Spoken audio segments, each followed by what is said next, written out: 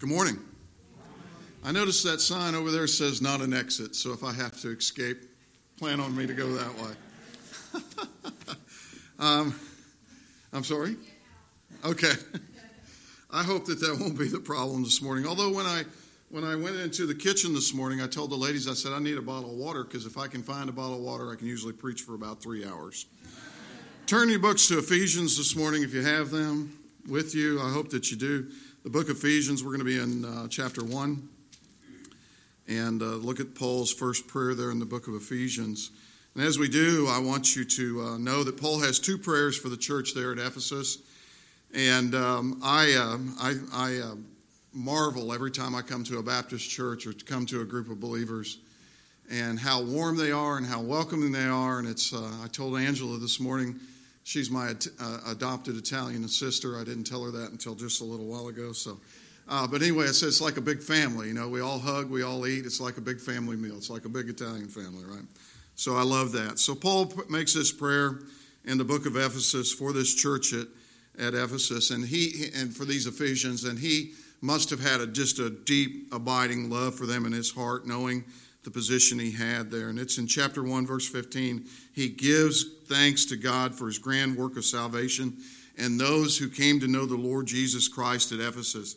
But then he moves to something, and he sets up kind of a challenge for us, and that's where I want to spend our time. A bit of a dilemma for every true believer, I think, if their heart is truly right for God. Paul was thankful for the initial work there in the building of the church at Ephesus, but he further petitions God here in this prayer that they would get a spirit of wisdom, and that this wisdom would reveal knowledge to the point, moving them from the early stages, the immature stages of their Christianity, to mature believers. He wanted to see them to mature and to come, what's going to be our little buzz phrase this morning, to know the hope to which they were called. Don't we all want to know the hope to which we were called? We want to know it more fully every day, right? Beloved, we share that burden with Paul this morning and those first century believers. They may have been 2,000 years ago, but it's as if they are sitting here today. We all share that burden. We all want to glorify God and fulfill to the fullest the hope to which he has called us. That's the hope of every true Christian, and that is the mission of every true church. So the question this morning, the question I want to leave you with this morning, and the tension I want to relieve towards the end, is how do we do that? How do we know? How do we fully know the hope to which we are called? How does God do that work in us? In other words, what is the answer to Paul's prayer this morning? That's what I want to get at this morning. So stand with me if you feel comfortable to do that. We're going to read Ephesians 1, verses 15 down to 23. We'll have a moment of prayer, and then we'll start that 3-hour timer. Paul writes in the book of Ephesians, chapter 1, beginning at verse 15, "For this reason, because I've heard of your faith in the Lord Jesus and your love toward all the saints, I do not cease to give thanks for you, remembering you in my prayers, that the God of our Lord Jesus Christ, the Father of glory, may give you the spirit of wisdom and of revelation and the knowledge of him, having the eyes of your hearts enlightened, that you may know what is the hope to which he has called you. What are the riches of his glorious inheritance in the saints? And what is the immeasurable greatness of his power towards us who believe, according to the workings of his great might that he has worked in Christ, when he raised him from the dead and he seated him at the right hand in the heavenly places, far above all rule and authority and power and dominion, and above every name that is named, not only in this age, but also in the one to come. And he has put all things under his feet and gave him as head over all things to the church, which is his body. We are the fullness of him who fills all and is in all." Let's go to the Lord in prayer. Our gracious Heavenly Father, as we read this passage this morning of Paul's work at Ephesus, and these believers were called from the dark to the light, and we see the miracle of salvation before us, and as we share that in the unity that and the fellowship of believers here, we share this burden, this tension that's created here, that we want to know the hope to which we've been called. We don't want to leave anything out in this place. Father, help us to have hearts that understand this morning. Help us to have hearts that fill with the anticipation of what it is we've been given in Christ. Father, in my simple words this morning, above all that I'm able, the Holy Spirit works in the hearts of your people. I pray that this morning, Father, that you would overcome any of my inabilities and speak directly to your people from your word. In Jesus' name we pray. Amen. Please be seated.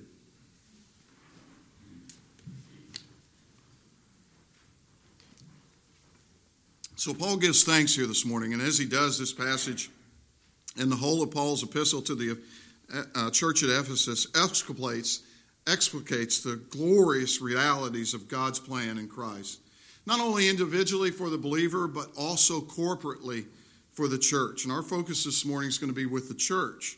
And the reason I want to focus on the church this morning is because just a few weeks ago I heard this again as I was talking to somebody, but I hear this so often about the church in the West, that the church is on life support.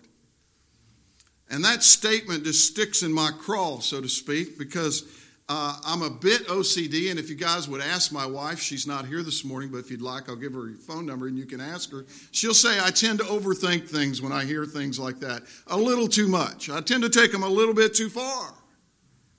That the church is dying is an oxymoronic statement. That can't be, because an institution that has been raised to life in the power of the gospel through the blood of Jesus Christ cannot be destroyed. It can't be destroyed, nor will it ever die. It's eternally alive in Jesus Christ. All we need to do is get the proper vision. I often remind folks of this. When I graduated high school, clear back in the 19th century, 1984, right? So don't do the math and lose your attention here. I'm 55, okay? When I graduated high school in 1984, there were 1 million Christians in China. You know how many there are today? There's 100 million. The gospel's unstoppable, Acts tells us. There's 100 million Christians in China. I have personal dear friends that have given their life to missionary work in the nation of India. And he begs me, he says, Pastor Tim, please come live here. My wife won't go to India. She won't live in India. She says, I'm not going to do that. But I would go tomorrow. She'd go with me. But he is begging for people because Muslims are coming to Christ at such a rate in India that they can't keep enough workers. The harvest is plentiful, the Bible tells us, but the workers are few. Church is for the glory of Christ. The church is for his purpose. It's by his might the church is eternally alive. And if there's one thing I feel that we forget, and it's indicative of our churches here in the West, is that church is God's plan for all of creation, for all of time.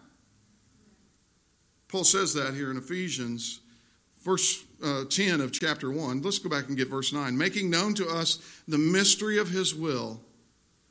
Paul talks a lot about that in Ephesians. We'll see it again here in chapter 3. According to his purpose, which he set forth in Christ. He's already told us that we were saved before the foundations of the world up there in verses 3 and 4. But these things were all set to happen in Christ as a plan for the fullness of time to unite all things in him, things in heaven and things in earth. But there's not another plan for everything that exists in the world and everything that God has created but Jesus Christ and the church. That's it. If you put your faith in any other organization, it's not going to last. It's not going to be eternal. And you will be disappointed. We live in a world full of disappointment, don't we?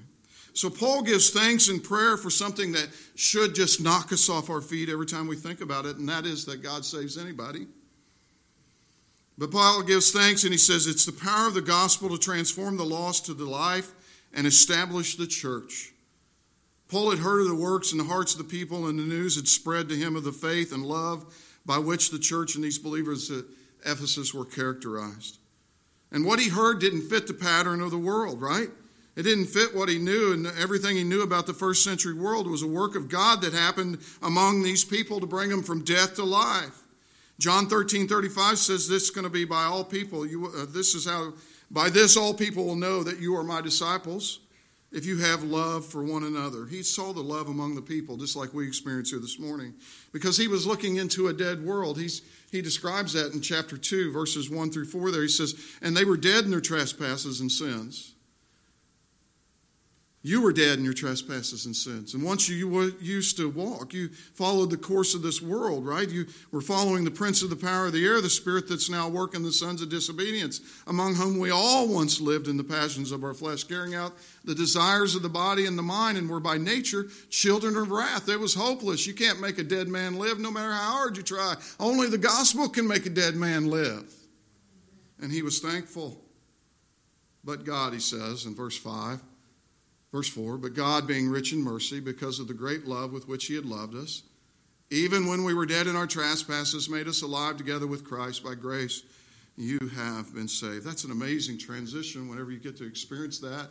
Whenever you go into a new area and you begin to preach the gospel and you don't know any Christians in that area yet, but people start to come to Christ, the Word of God works. It's a flat-out miracle when that happens, whenever you verbally express the gospel with your mouth and people are converted and they go from death to life before you. And the church begins, right, with the words of God in the gospel. It's the fountainhead of common grace, the church is, and of benevolence. The church is the rock of the world, the light of truth in the world. It's the pillar of ground and truth, as Paul writes to Timothy. It's the salt of the world. It's the great seed of saving grace in the world. Church planting, foreign missions, reaching lost people around the world for the glory of God in Christ Jesus. The church is the plan for the world. I'll give you just a little expression. And when I came out here 4.5 years ago for some of the first missionary work that we did here, excuse my sniffling a little bit this morning. I've had a cold.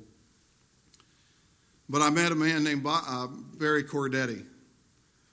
And he's sitting here today. And I didn't tell him I was going to use him for an illustration, but he's okay with it. I'm sure of it. And I met this man, and I often tell this story, and I love this story of the people that I've met out here. But Barry was like any other concerned citizen of the United States. He wanted his neighborhood to be better. He wanted what he had 30 years ago when he was younger. I think we're all kind of nostalgic for that at some level, right? But he had seen the crime and the corruption push out of the inner city of Philadelphia down into the neighborhoods there in Paulsboro, and the drugs and everything that comes with it, right? And he took me around. I remember the first tour of the city. Absolutely, I remember it. And he took me around and he said, you know, this is a drug deal going on over here. And if we could just get the police to do this, and if we could just get the right judge here, and if we could just get the right law enforcement, and he's a head of neighborhood watch. As I said, he loves his community there. And he kept saying that. And just a few days later, the little church we use there in Paulsboro, it turns out that the priest, was sick. And they wouldn't let me preach from the pulpit, but I got to use their lectern that night. And Barry asked me if I'd come and speak. This is totally a God thing, right? I didn't know him from anybody before this. I said I'd be happy to come speak, and I preached for Mark that night. And Barry's life was changed that night. I didn't know it for sure, all right? So I get home back to Missouri, which is part of the United States, in case y'all don't know that. It's right in the middle, right? It's not the South, it's the Midwest. But anyway, I get back home, and it's like 2 weeks later, and I get this call from Barry, and you know what he says to me? He says, Pastor Tim, he said, I've totally changed my heart, my mind. He said, I no longer call the police whenever I see a drug dealer. He said, what do you think about this? He said, I'm going to pack a brown bag lunch, and I'm going to hand out a brown bag lunch to all these homeless people and give them the same hope that you gave me in the gospel. Isn't that a great story? It must have been a little bit of what Paul felt. Brown bagging it for Jesus. That's right, brother. And they talk back to me sometimes. So, but that's what Paul felt. He gave thanks in prayer for the hearts that were changed in the midst of the death that he saw. The gospel is the only hope, because the church was being established in the heart of men.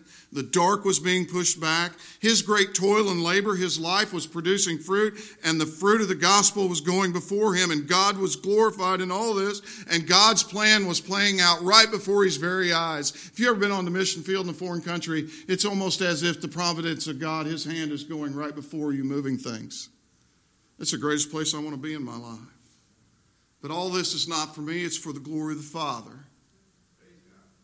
It's for the glory of God. It would be easy to think here now that somehow we're worth saving, right? to make a man-centered approach out of the gospel and by many means the glorious realities of what he's doing in the world would be wrong. It would be to deny the glorious realities of God's grace.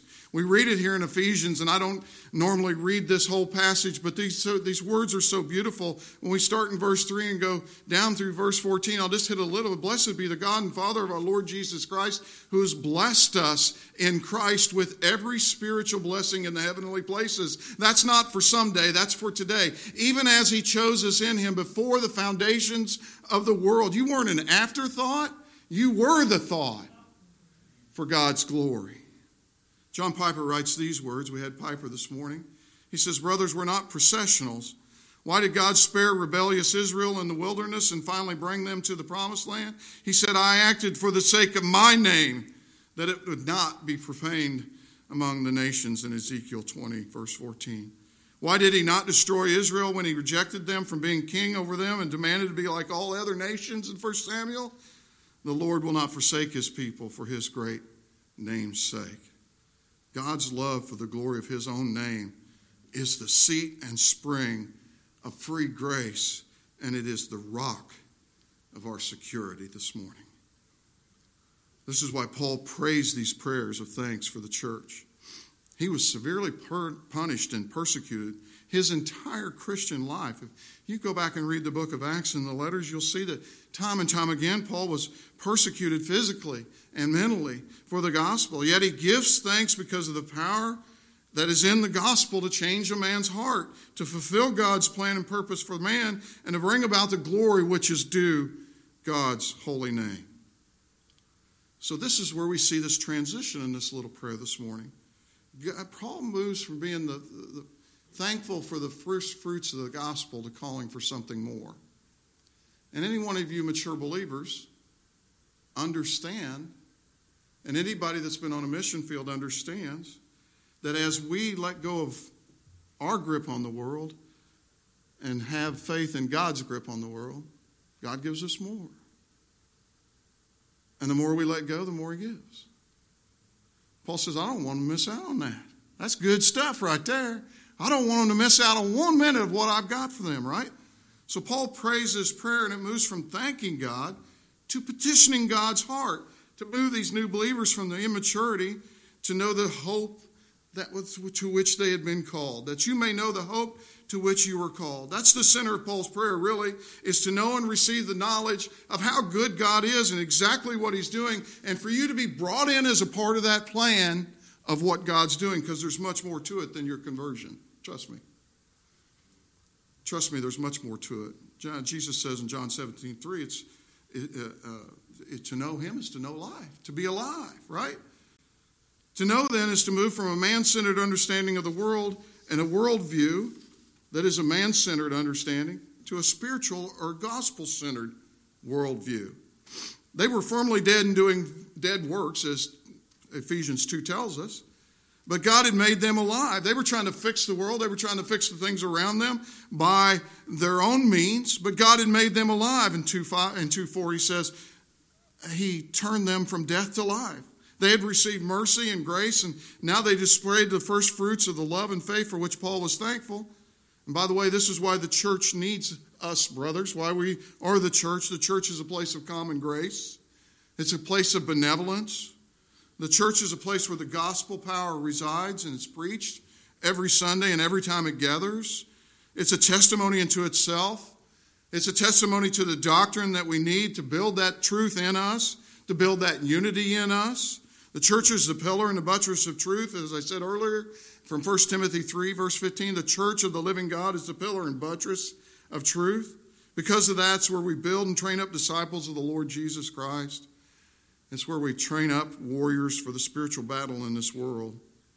It's where we come together to corporately worship, to corporately pray. It's where we come together to stand shoulder and shoulder, to encourage one another, to admonish one another, to hold one another, to console one another, to keep each other accountable. All the one another's of Scripture. It's where we come together to love one another.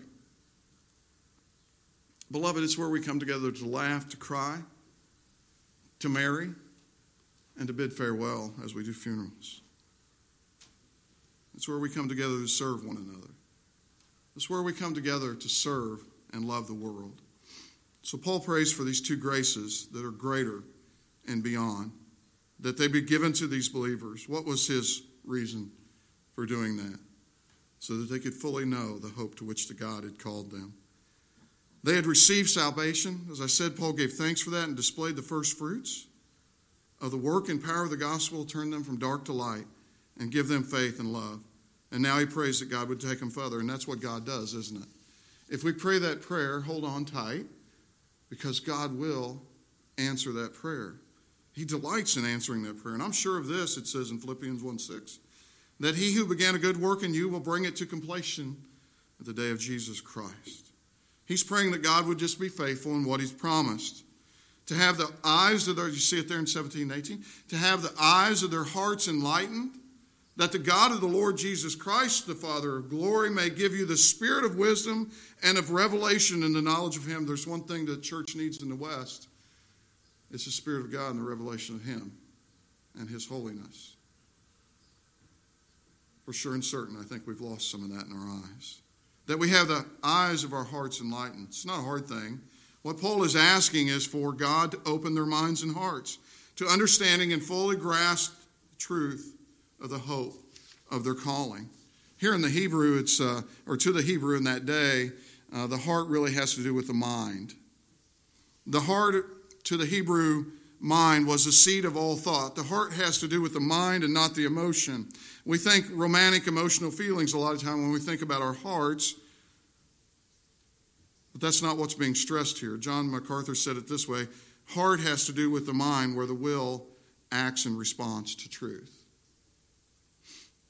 That's where we hear the truth of God, and our lives are truly changed because of what truth of God does in us. That's where every fiber of who we are goes from who we were to who he's making us to be.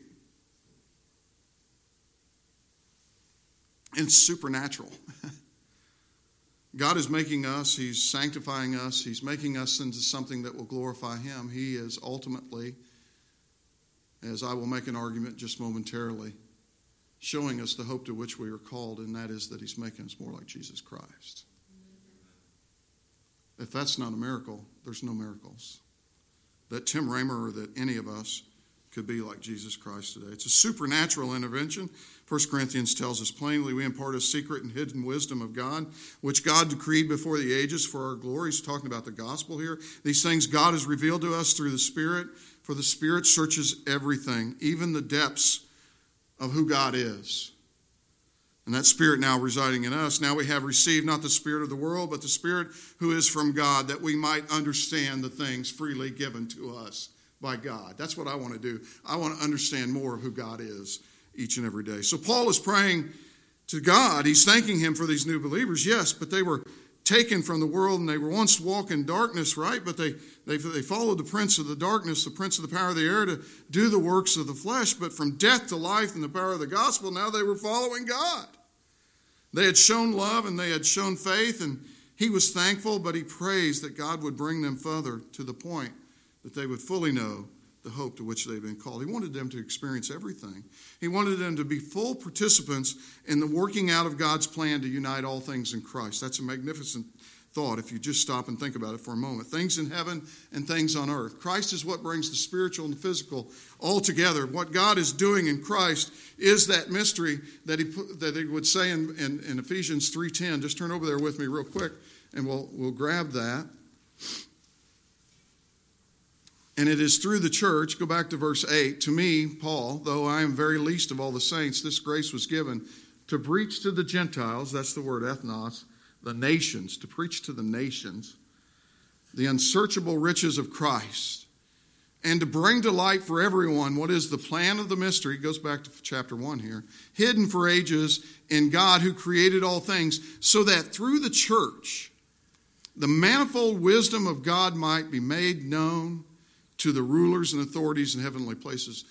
Peter would say that these are things that angels long to look into, brothers and sisters.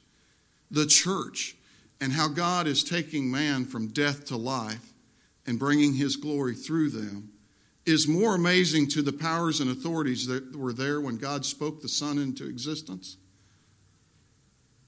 than creation was. And when I think about it in my life, how God has changed me from who I was to who I am, it can only be by the glory of God through the blood of Jesus Christ. Paul didn't want them to miss out on any of that. In short, he wanted them to experience all the blessings that had come to them. Every spiritual blessing in the heavenly realms, right? He wanted them to know fully, to have their minds open, to receive the wisdom and revelation of God, and to know the hope of their calling. Beloved, how many of you believe there's more to the Christian life and ministry than what you've been experiencing? Do you know there's more there? There's more to be called. There's more called to be done. How many of you want to fully realize the hope to which you've been called? I think that answer would be simple. All of us do, right? We want to know everything that God has in store for us, not only someday, but right now. Beloved, how many of you want to see this church come to the hope to which it has been called? In this community, in South Jersey, to glorify God without holding one thing back. Right, we can say amen to that. So what is the hope that Paul was praying for? What does it mean to fully experience the hope that God has called us to? What is the answer to Paul's prayer? Well, Paul goes on to tell us these as he kind of builds towards this. It's the riches of the glorious inheritance in the saints. Beloved, if you want Christ, if you want to be heir to the realities of Christ in heaven, you've got to be willing to be heir to the realities of Christ on earth. If you want to receive the blessings that God has in store, that Christ has earned on your behalf in heaven, you've got to be willing to live and take the persecution and the work that Christ put out on earth. Christ didn't miss an opportunity to evangelize.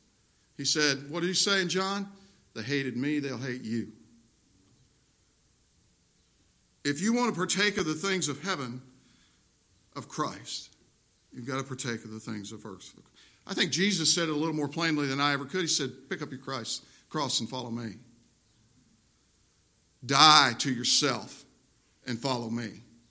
Those aren't words to mince. They're not words that would leave you to guess what he meant. It's to let go of this life and grab a hold of that life.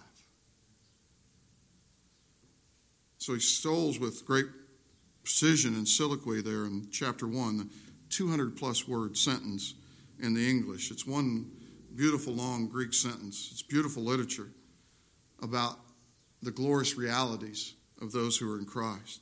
And when I began to think about the riches of my inheritance, when I read that in this passage the first time many years ago, the glorious inheritance of the saints, man, that's everything we're going to get someday in heaven, right? That's the magnificence of God's plan. We're going to drop everything here. We're going to say, see ya, bye, man. I'm out of here. If I'm going to heaven, I'm going to see the pearly gates. I'm going to walk the streets of gold, right? I'm going to be in a place where there's no more death and dying and hurting and destruction. Those things are just glorious to think about. And I think, is it John Piper or J.I. Packer, that said that every day that every man and woman should spend 30 minutes thinking about heaven before they go out and do anything. That'll get them right. I think he's right.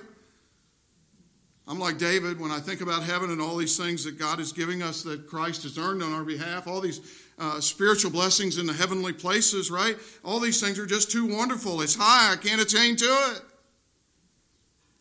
But there's much more. Because when I continue to think about these things, my mind wanders to heaven and I begin to think of all those glorious realities there, yes, but there's a place where we'll walk all those streets of gold, a place where we'll sing praises continually to the King, where we'll join those who have gone before us. There's a place where God will be there and he'll be our God and we'll be his people and he'll wipe away all of our tears and death will be no more. Right? Glorious. But if I think too long about all this, it's really too easy for me to believe that these gifts are all centered around me. Because they're not. God has done all this for me. God has done all this so I can be saved. God has done all of this so I can live forever. God has done everything I need. Why would I have to do anything? That's just the opposite of the Christian life, of Paul's life. God has blessed me and I have profited from that. But if I think that's for me, it sure does dilute grace. Have you ever heard the old adage, he's so heavenly minded that he's no earthly good? Yeah, that comes into play here because we can really get out of this world and the things that we're called to do if we continue to focus on heaven. Not that it's wrong to focus on heaven. But we need to understand there's something more here, I think, that a lot of people leave behind.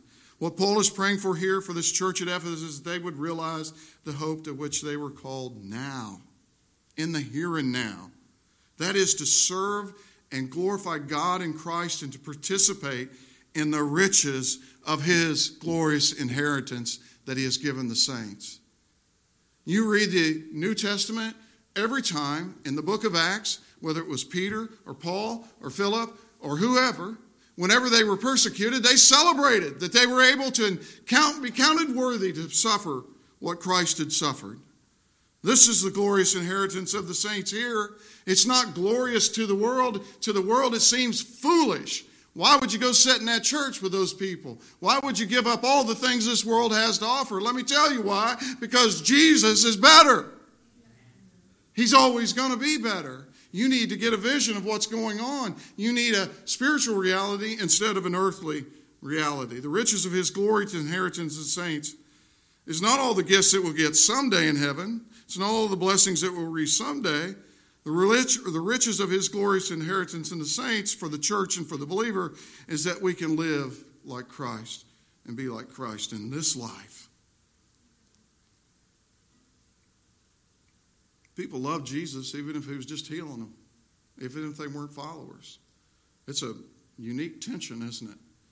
That they want to persecute what we believe, yet they want to be treated like we're willing to treat them. So the riches of this gloried inheritance in the saints for the church and the believer is that today we're being conformed to the image of Christ. That's certainly supernatural work.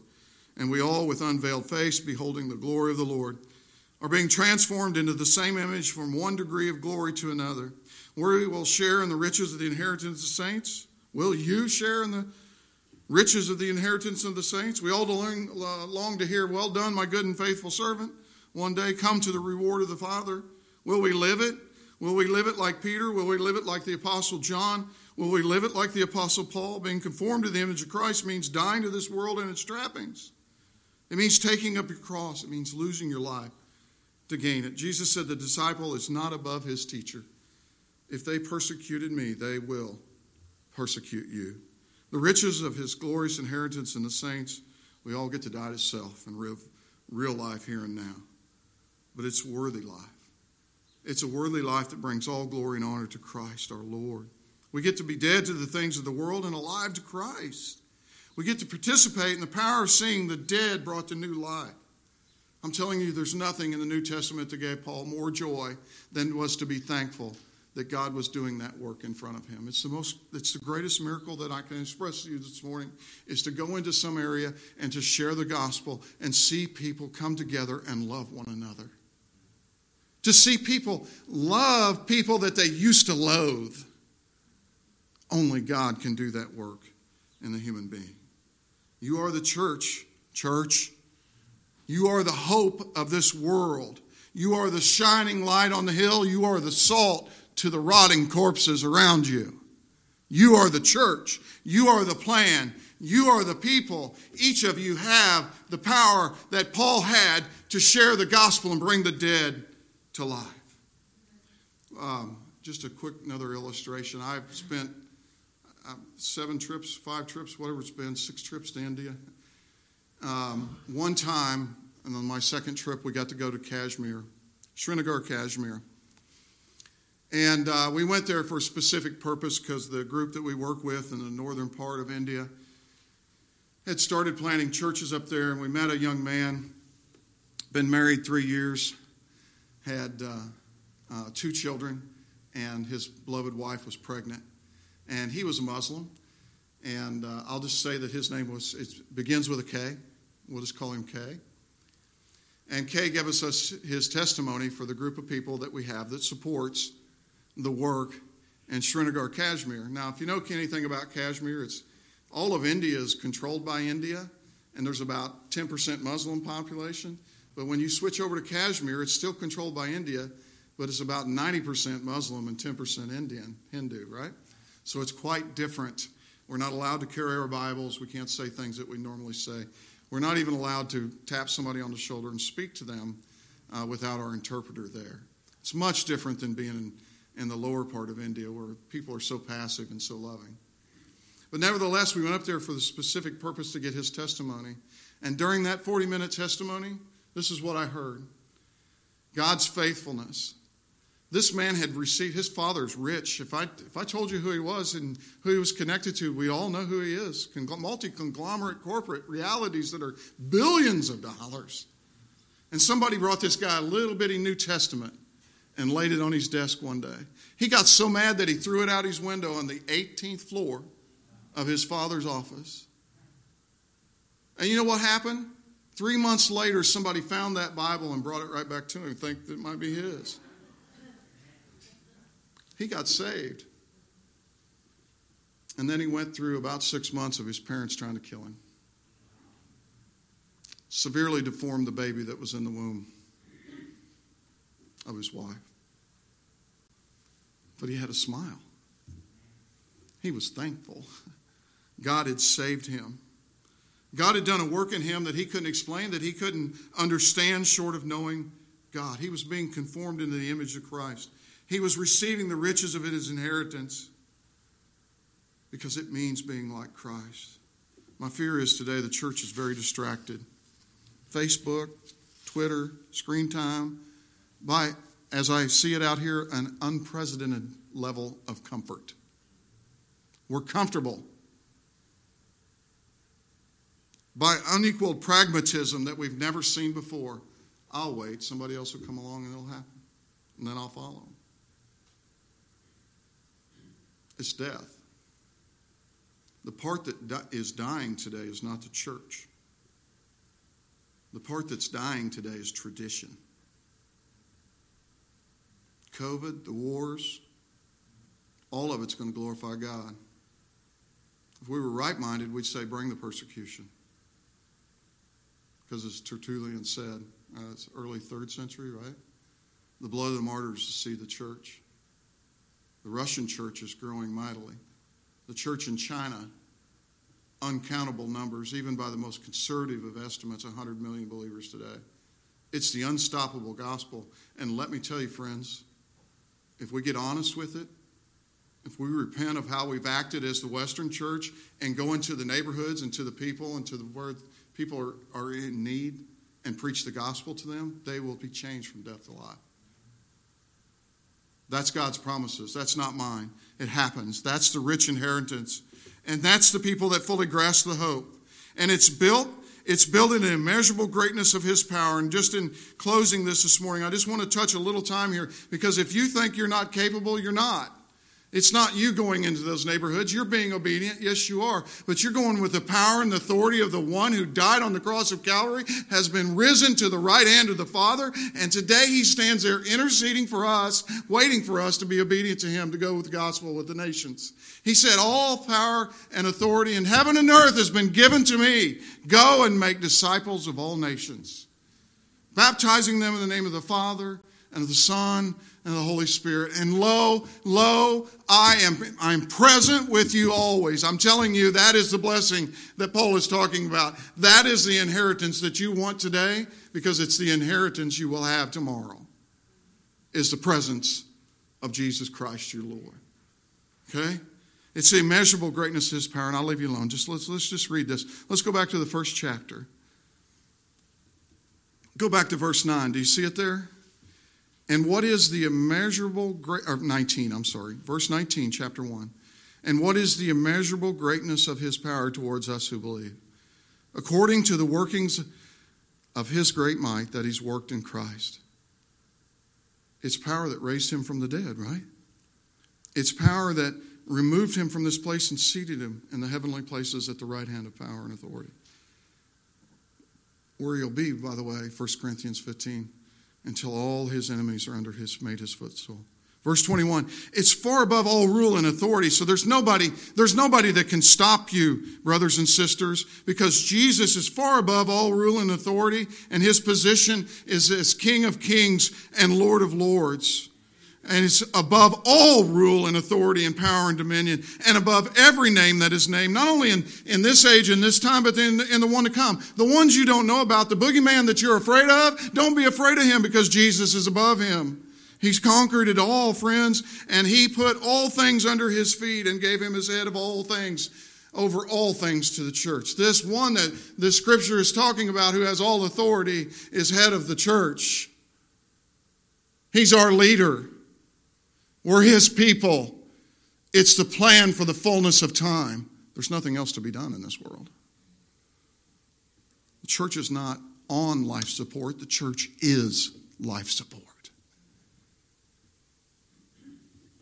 Christian, when you witness the gospel, you're a God-given, grace-given, blood-bought, Holy Spirit-infused, warrior-class death destroyer. Let me say that again because my mouth is so dry. When you witness the gospel, you're a grace-given, blood-bought, Holy Spirit-infused, warrior-class death destroyer. Nothing else has the power in this world that you do. The church is not dead, as I said. The church is what brings life to a dead world through the power of the gospel. So my admonition to you this morning is to get serious about that. It's never too late. It's never too late. God's saving people with the gospel all around us. And he's doing it through, listen, he's doing it through plain old people just like y'all. How's that for a southern drawl? Even your old pastor from Kentucky couldn't do that, from South Carolina and Kentucky. You're from Kentucky, right? Even y'all can do that. It is to let go of the things of this earth which so easily beset us.